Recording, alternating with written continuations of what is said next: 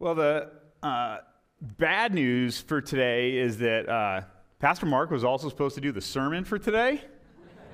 So he got a hold of me like last minute and said, hey, I kind of need you to do something for me. So I wrote a sermon on a Post-it. It's super good, I think. And I put some slides together for you yesterday. So this is me under-promising and trying to over-deliver to you this morning. You ready? Here we go.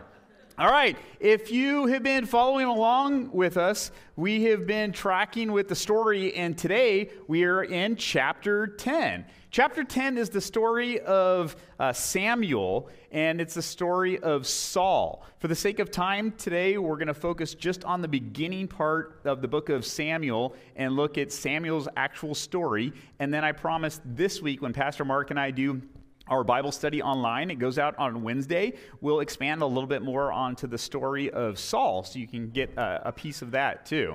So the story of Samuel begins in chapter 1, in which we see a woman named Hannah who is going into the temple and she's praying to the Lord that God will give her a child. Now, as she is there in the temple, she is weeping profusely. She's just crying out to God, and she's so distraught that the temple priest, Eli, goes over to her, and he actually thinks that she's drunk. And he says, "Lady, you got to get out of here. No drunks in church today." And he comes over and he says this to her, and she says, "I am not. I haven't been drinking wine. I am crying out to the Lord. My heart hurts so bad. I just want a son." And he tells her, "Your prayer is to be answered by God. You should leave in peace for today." And wouldn't you know it, God answers Hannah's prayer, gives her this wonderful child, and she makes a promise to the Lord that if God hears her prayer, that she will dedicate her son in service to the Lord and to his holy temple. Sure enough, the boy is born. She gives him the name Samuel. And the name Samuel actually means God hears. God has heard. And so when God hears this prayer, she then dedicates this boy. She weans him and allows him to grow in her household, and that at a young age sends him into the temple to actually be able to not just work there or serve there, but actually to live there. And so that's where our story picks up today in chapter 3 that Joan read for us. And we'll just take a little bit of time today just to kind of walk through these verses. This is all I did this week. You can do this too. Be able to take time just to kind of walk through verses little by little and be able to say, what is God saying here? What is going on in this story? And what does this mean for me today? What is going on in this story? What is God saying to me? And what does this mean for me today? So let's look at that very first verses from Samuel, chapter 3, verse 1. It says, "In those days the word of the Lord was rare. There were not many visions." This doesn't mean that God was completely absent from everyone's life. We could say this exact same thing today, right? You could say maybe visions from the Lord today are rare within our world. People aren't having these dreams or these insights that are coming necessarily directly from God. It doesn't mean that it can't happen, but it's something we would probably say today in our society is rare. At the same time, I think that God is always speaking in our world. Actually, it's not just something that I think, it's something that I know. Each of us have the Bible that we can go to at any point to be able to look at, to be able to read, and to be able to hear. And during that time, God is speaking to us.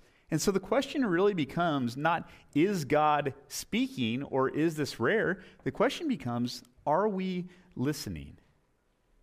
Are we listening when God calls us? Because I promise he can call you in a variety of different ways. A lot of different things that he puts upon your heart. In fact, I think God is probably calling all of us today, right now.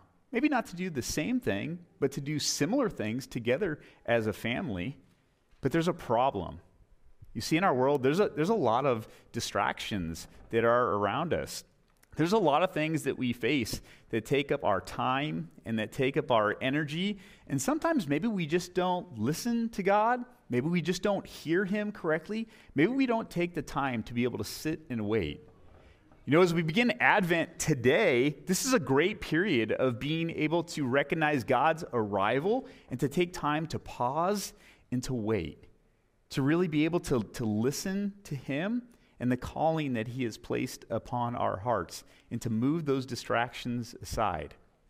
As we heard that text read for us today, Samuel is called upon by God directly. But even he, hearing the direct voice of God, has some confusion as to what is actually being spoken to him, or even more, who is actually speaking to him. Let's follow along in that verse again. It says, "Then the Lord called Samuel. Samuel answered, 'Here I am.' And he ran to Eli and said, 'Here I am. You called me?' But Eli said, 'I did not call. Go back and lie down.' So he went and he laid back down. Again, the Lord called, 'Samuel, Samuel.' And he got up and he went to Eli and he said, 'Here I am. You called me.' 'My son,' Eli said, 'I did not call. Go and lay back down.'" You can almost hear the disdain in this poor old man's voice. He's going blind. He's got this young 12-year-old boy that's running in there. "You called me, right? You called me." "No, go lay down. We're trying to sleep." He doesn't know whose voice is calling him. There's this noise that is going on in his life that's maybe distracting him or not providing clarification. Do you ever have noise in your life?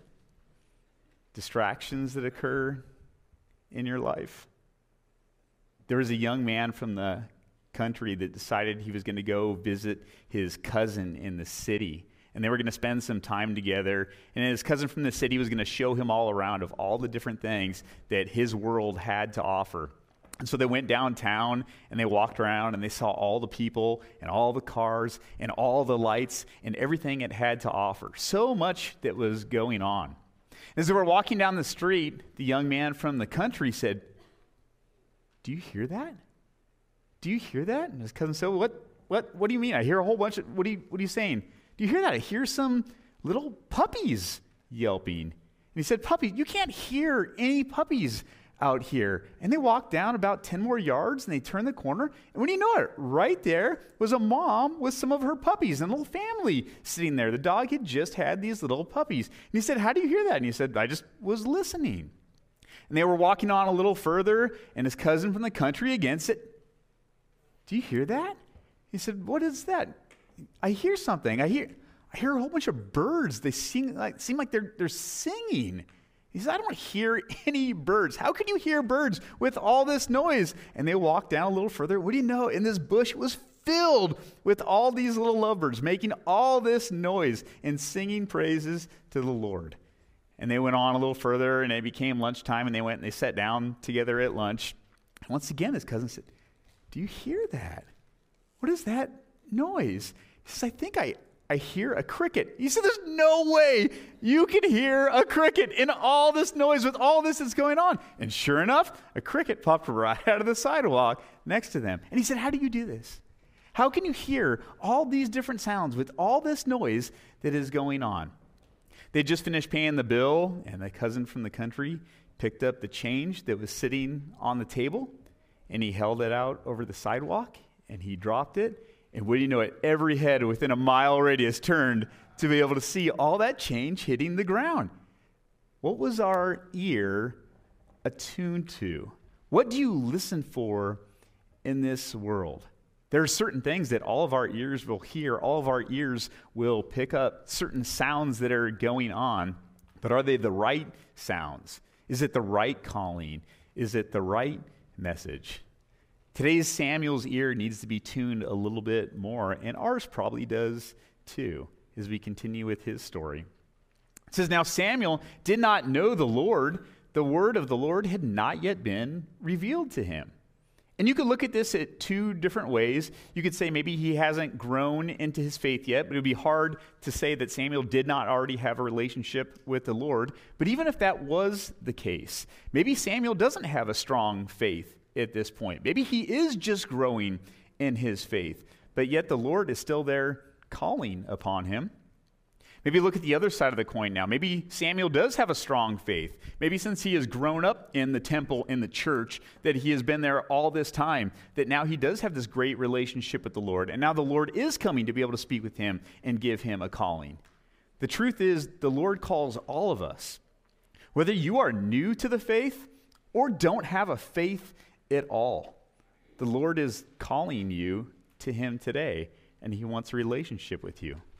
Maybe you do have faith. Maybe you have been brought up in the church all your life. Maybe you come to church here every single Sunday. Guess what? The Lord is calling you also. Now, he may be calling us to different things, but in the end, God is always calling all of us. And what he wants us to do as his children is to be able to answer. Remember that first question, are we listening to God? And number two, when we listen, are we actually going to answer that calling that he places upon our hearts? What happens when Samuel starts to listen? It says the third time the Lord called, Samuel. And Samuel got up and went to Eli and said, here I am, you called me. Then Eli realized that the Lord was calling the boy. So Eli told Samuel, go and lie down, and if he calls you, say, speak, Lord, for your servant is listening. Now, we don't know exactly why he thought this voice was just Eli. Maybe he wasn't expecting God to be able to call him. But there's something that is happening in between that doesn't allow him to know and to listen to the voice of God. Again, so how does this compare to our story today? What are the things that you have in your life that stop you or maybe back you up a little bit or just halt you even at times from being able to hear the voice of God? What are those things? I was jotting this down on my Post-it this week, and I came to this part, and I thought this was interesting. As I started thinking about this, I just wrote two things. I said, for me, number one is distractions. That's the first thing that stops me from having a better relationship with the Lord is distractions. And that can be all different things. Just clutter that we have in life, busyness that is happening in life, temptations that we fall into. There's a lot of things. And all of those things are on the outside of who I am. All of those things are on the outside, the distractions that I have. But there's another one that is a barrier for me. And that's my doubt. And this is on the inside. It's not just the distractions that we have in the world, but it's the doubt that we have on the inside. Maybe we doubt that we have the right abilities to be able to do something. Maybe we doubt that God will actually speak to us. Maybe we doubt and have some type of fear about being able to move forward. Maybe we just doubt that we need to have a stronger faith. What are those distractions and doubts that you have today that you can leave here? Leave them with the Lord. You don't need them when you go from this place today. Leave all of those distractions here. Think about that this week. If there's a time when something is getting in the way of you having a 5-minute devotion in the morning, you have too many distractions. If something is getting in the way for you to make a small time commitment or financial commitment to the church, remove that doubt. Something is getting in the way. There are always things that we can remove, but it's not just us ourselves. We can ask God to help us do these things, to leave all of those with him today so that we can move on. Samuel goes on in his story. It says, the Lord came and stood there calling as at the other times, Samuel, Samuel. Then Samuel said, speak, for your servant is listening. Two things here. First, that beginning part of that verse. The Lord comes and he stands there calling just as he did all the other times. When God comes and calls Samuel, or when God comes and calls you, he doesn't have a different message that's been presented in the past. God hasn't left and then decided he was going to come back at a later date. God has been there standing with us the entire time, calling us. It's Samuel that all of a sudden has this change in his life to where he is able to hear the Lord. And it's the same for you and me. That when we have that change in our life, that's what actually opens us up to being able to hear. God is always the same. Scripture says that he is never changing. It's you and I that need to change, that need to be different. And once Samuel has that change, he opens up his heart and he says, "Speak, Lord, for your servant is listening." This is dangerous. This may sound great. Yeah, speak to me, Lord. Your servant is listening. This is a dangerous prayer that Samuel prays today. But this is one that I would like you to be able to pray with me today too, that we would all say that to God today. Speak, Lord, for your servants are listening. Because remember, God is calling every single one of us. He might be calling us to different things, to do different things, to take on different things, but I promise you he is calling. Don't pray this prayer, though, unless you're ready. Because the calling that the Lord has for us, it can be big, as in the case with Samuel, or in the case with so many others in Scripture. What is God calling you to today? This next verse I probably read 15 times just looking over this morning, my Post-it note, and this one gave me goosebumps every single time that I read it. Look at it with me today. It says, "And then the Lord said to Samuel, 'See, I am about to do something in Israel that will make the ears of everyone who hears about it tingle.'" God's about to do something that's so amazing, your ears are going to tingle once you hear it. God goes forward and he takes Samuel and he makes him into this wonderful prophet to be able to speak the word of the Lord to people around him. Later on, it says that Samuel becomes so synonymous with God's word that they look at it as being one and the same. When they hear God's word, they are hearing Samuel's voice. When they hear Samuel's voice, they are hearing God's word, because God is about to do something amazing with that town of Israel.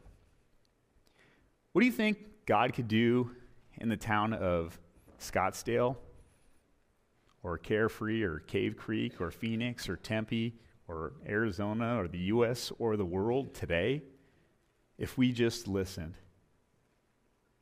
What could he do that would make our ears tingle and the ears of everyone around us tingle?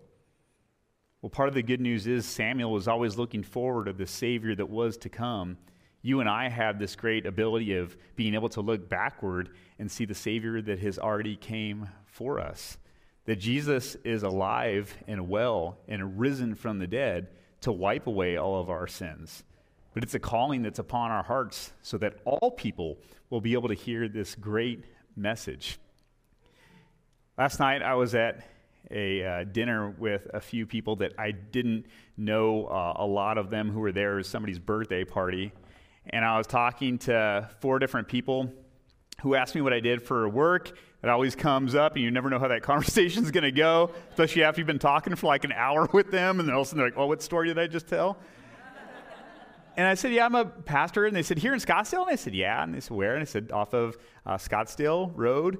And they said, "Where at?" And I said, "Right between Dixoletta and Dynamite on the east side." And I kept getting closer and closer, narrowing it down. And I kept thinking, and nobody seemed to know where it was. And I said, "It's the one that has the big loving arms of Jesus on it." And then they said, "Oh yeah, I know which one that it is." And I love that. I love that when I finally told them it was the big loving arms of Jesus, it was synonymous with our congregation. And I would love it if the people of Desert Foothills, me included, if people looked at us and we were synonymous with the loving arms of Jesus. They said, "Where do you go to church at?" "Oh yeah, I know, not the one off of Scottsdale, not the one between Dixoletta and Dynamite, the one with the big loving arms of Jesus." And not just a statue, but the flesh and blood that we have been given to be able to share with people. It's a calling that every single one of you has, not just me. And it only takes a minute just to write down a few notes of people you can talk to, of things that you can do, of opportunities that God has given you to be able to hear his voice, to be able to answer his calling, and to be able to share his word. Let's pray. Dear Lord, we thank you for the opportunity we do have here at Desert Foothills and as Christian churches all across the world to be able to come together and to be able to be those hands and feet of Jesus within our community. And so, Lord, today, as we have this opportunity to take your Son's holy body and blood, we ask, Lord, that you will strengthen our faith, that you will provide forgiveness. And Lord, we ask that you will just make us bold disciples to go out into the world and to tell everyone about the great things that you have done, until everybody's ears tingle and their hearts melt because of the love that you provide for us. In Jesus' name we do pray. Amen.